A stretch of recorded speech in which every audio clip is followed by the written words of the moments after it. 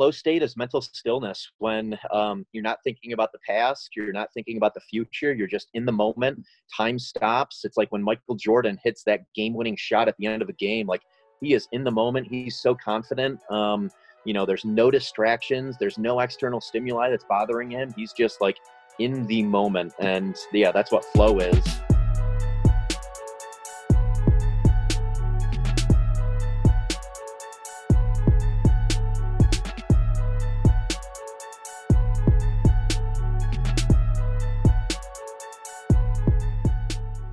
Hey guys, welcome back to the Venture Mentality Podcast. I'm your host, Jacob O'Connor. Today joining us is Eric Hinman, the CrossFit and endurance athlete as well as entrepreneur. What's up, Eric? What's going on, Jacob? How are you, buddy?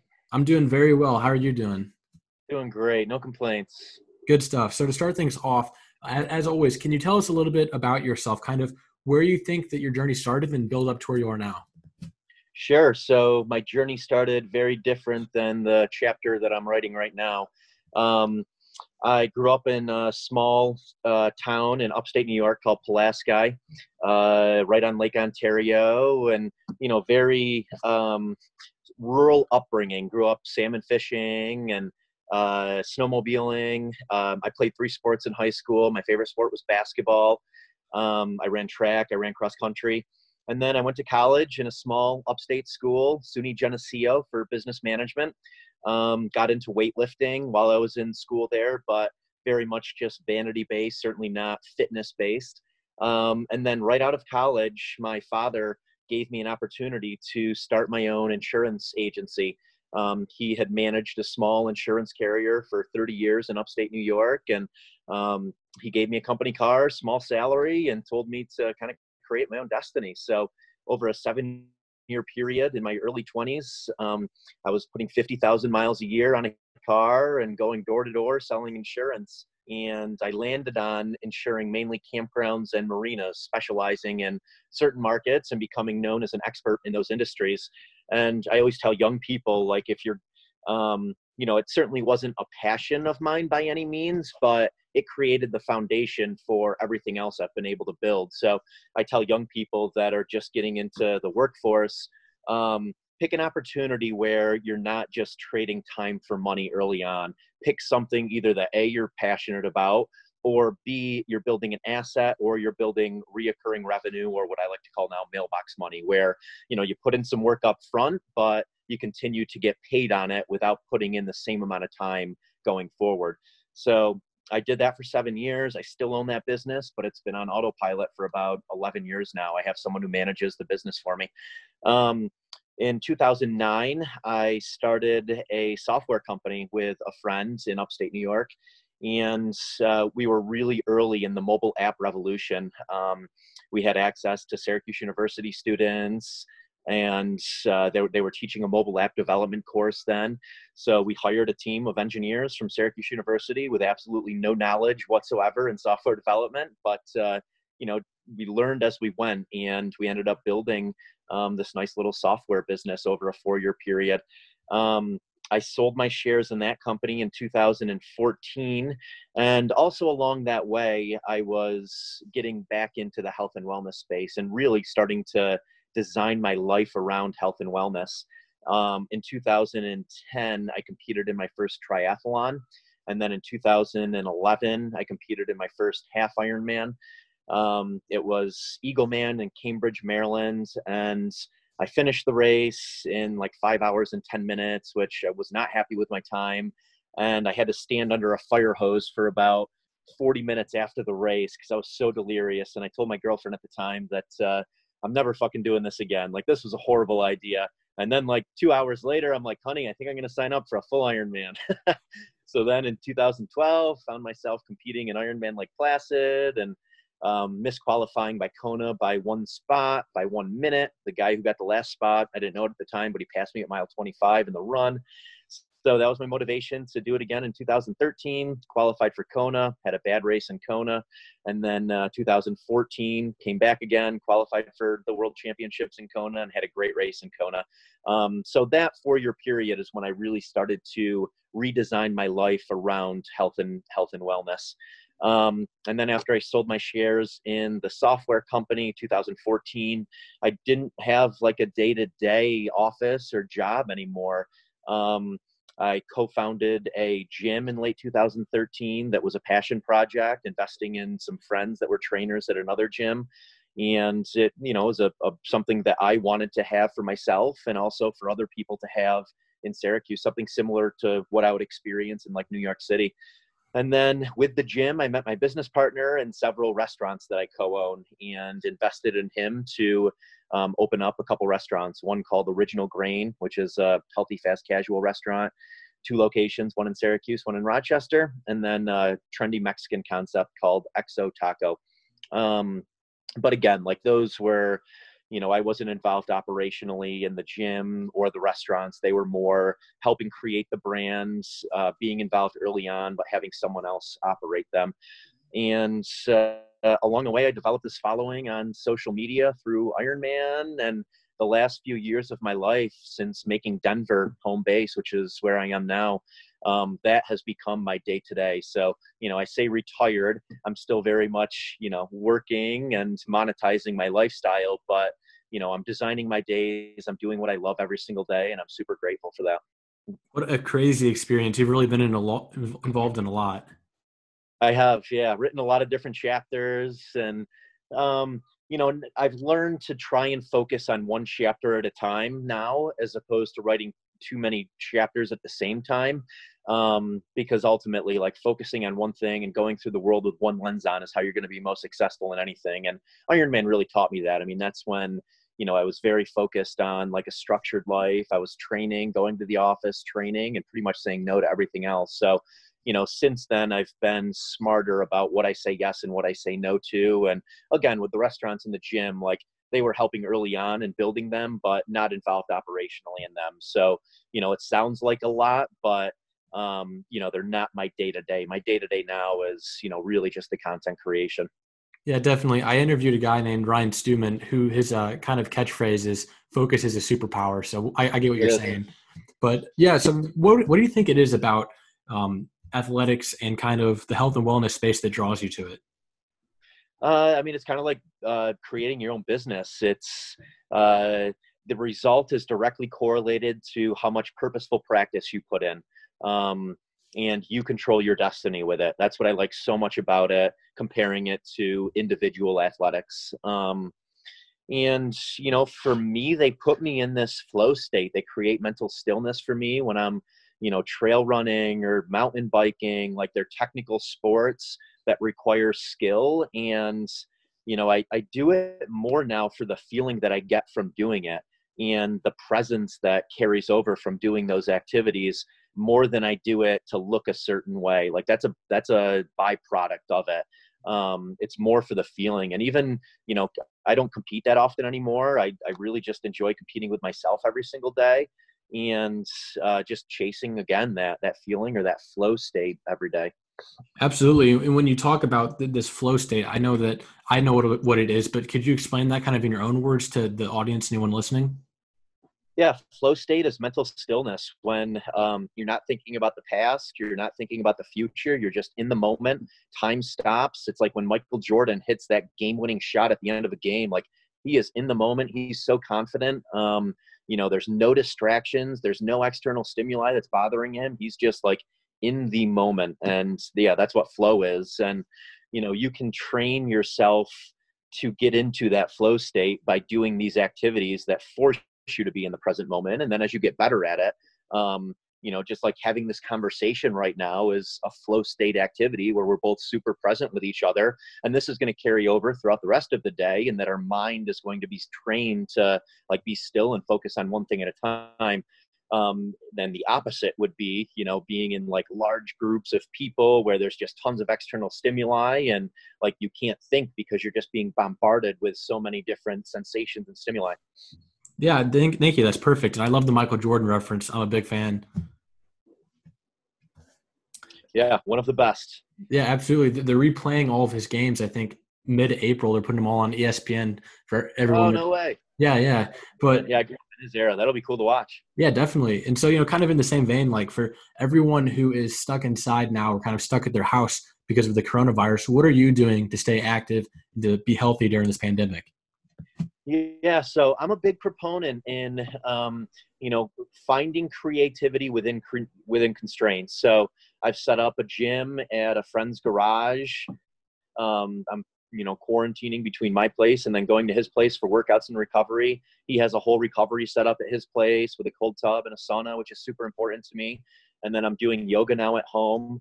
I have fallen into my exact same routine within constraints. So, I'm cooking at home a hell of a lot more than I ever would have before. I usually go out for almost every single meal. So it's just designing your own worlds, and like making the best of it, not just saying like, okay, this isn't so bad, but saying like, this is how I can make this good. And that's what I'm doing. I'm fortunate to be here in Colorado where we have lots of access to, open space and solitude and Mother Nature. So I'm still getting outside every single day, getting vitamin D. That's super important to me and my happiness. So, just finding places where, I can be by myself. But I think it's important to just like figure out how you can make the best of this. And, for a lot of people, this is really like, instead of working on your business, or I'm sorry, instead of working in your business, working on your business. Same with this, like you can work on yourself during this time period.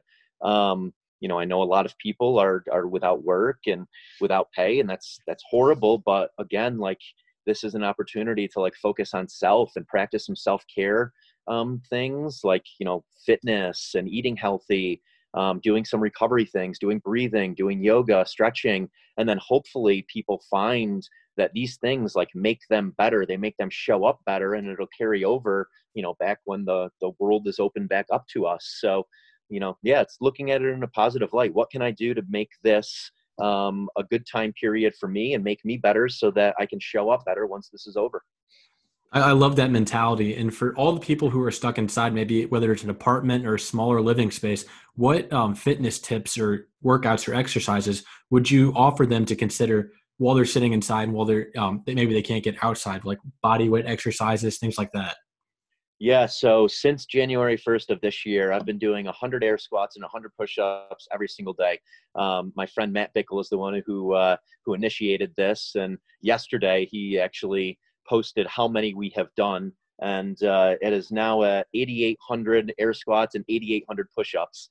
And again, it's like little mini goals that by the end of the year, it's going to be like, holy shit, we did 20,000 air squats and 20,000 push-ups. So that's something I'm encouraging people to do, is air squats and push-ups every single day. Burpees are one of the best exercises that you can do. It's a full body movement.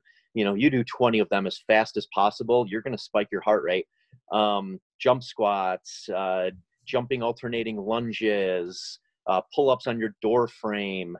You can get like TRX bands and attach them to your staircase so you can do like, pulling movements.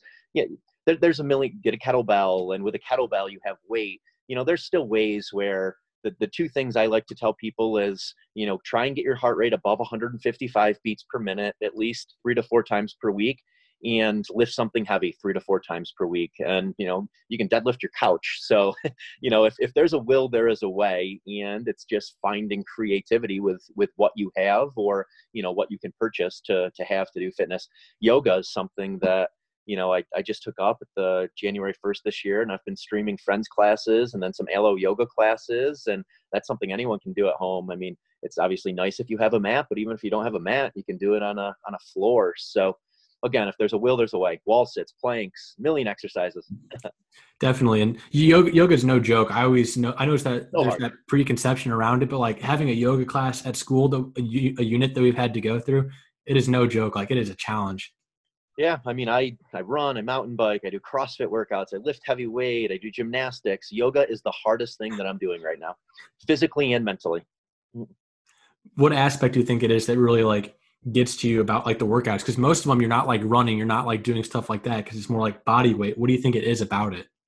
Well, it can be frustrating for me, like holding some of these poses where I want to quit well before I know I really need to. Whereas like I can run for an hour and a half and like my heart rate's up, and but trying to hold an L sit for 5 seconds is hard as hell. So it's the frustration behind holding your body weight in some of this stuff when you can do other things so well. And then this really humbles you, which is what I love about it. I mean, I don't have progress in anything else in my life at the same level as this, because it's not something I have practiced in life. So I'm really enjoying it. And then same with yoga. I mean, the mental stillness that you get from it, by being still, like shavasana and meditating, like I'm incorporating a lot of that into my life right now. And it's incredible how you can just quiet your mind with those things.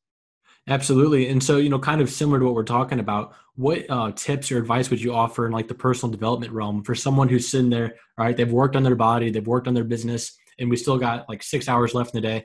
What advice would you offer them in that realm? So recovery for me is another huge thing that I do every single night. A lot of people see the training volume that I do every single day and don't realize that I do the same amount of recovery volume every single day. And, I mean, that can be as simple as a 3 to 5 minute cold shower, which, everyone pretty much has access to.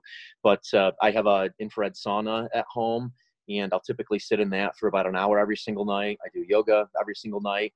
And then I have what's called an ice barrel filled with cold water.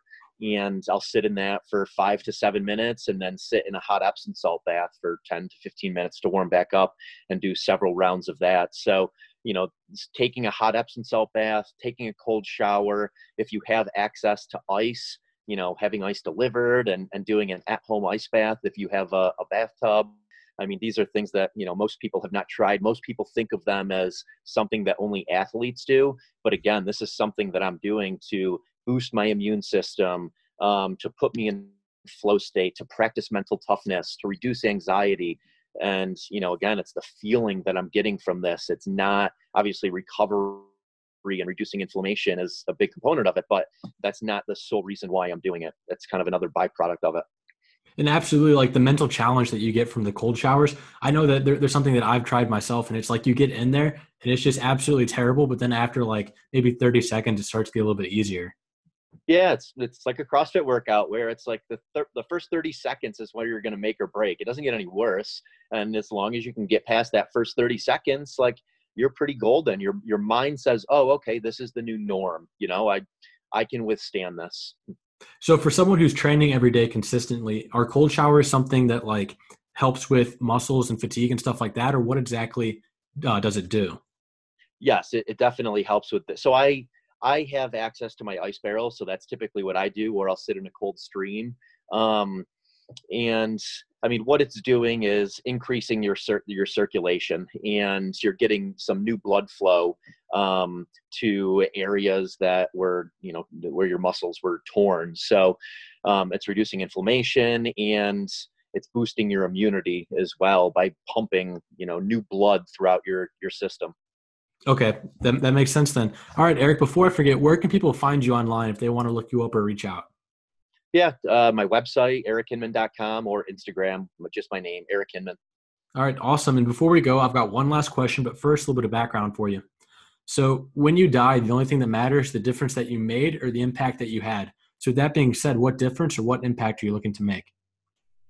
Um, I think it's to make people aware that, nothing in this world is permanent. Something could happen tomorrow to any one of us. And that's not to scare people, and that's not to put fear out there. It's just to like preach, like live life to the fullest every single day, and, design your life. That's something over the last 10 years that I've been fortunate to do. And, a lot of what I put out on social media is about like inspiring people to design your life, inspiring people to work on themselves so they can show up as, better to those around them. But yeah, ultimately, like, just like try and be in the moment. Like, don't live in the past, and don't be anxious. Don't you think too far into the future. Just like live in the now, and do that to your best ability to experience joy and enthusiasm. Because ultimately that's the holy grail, is just being joyful and enthusiastic every single day.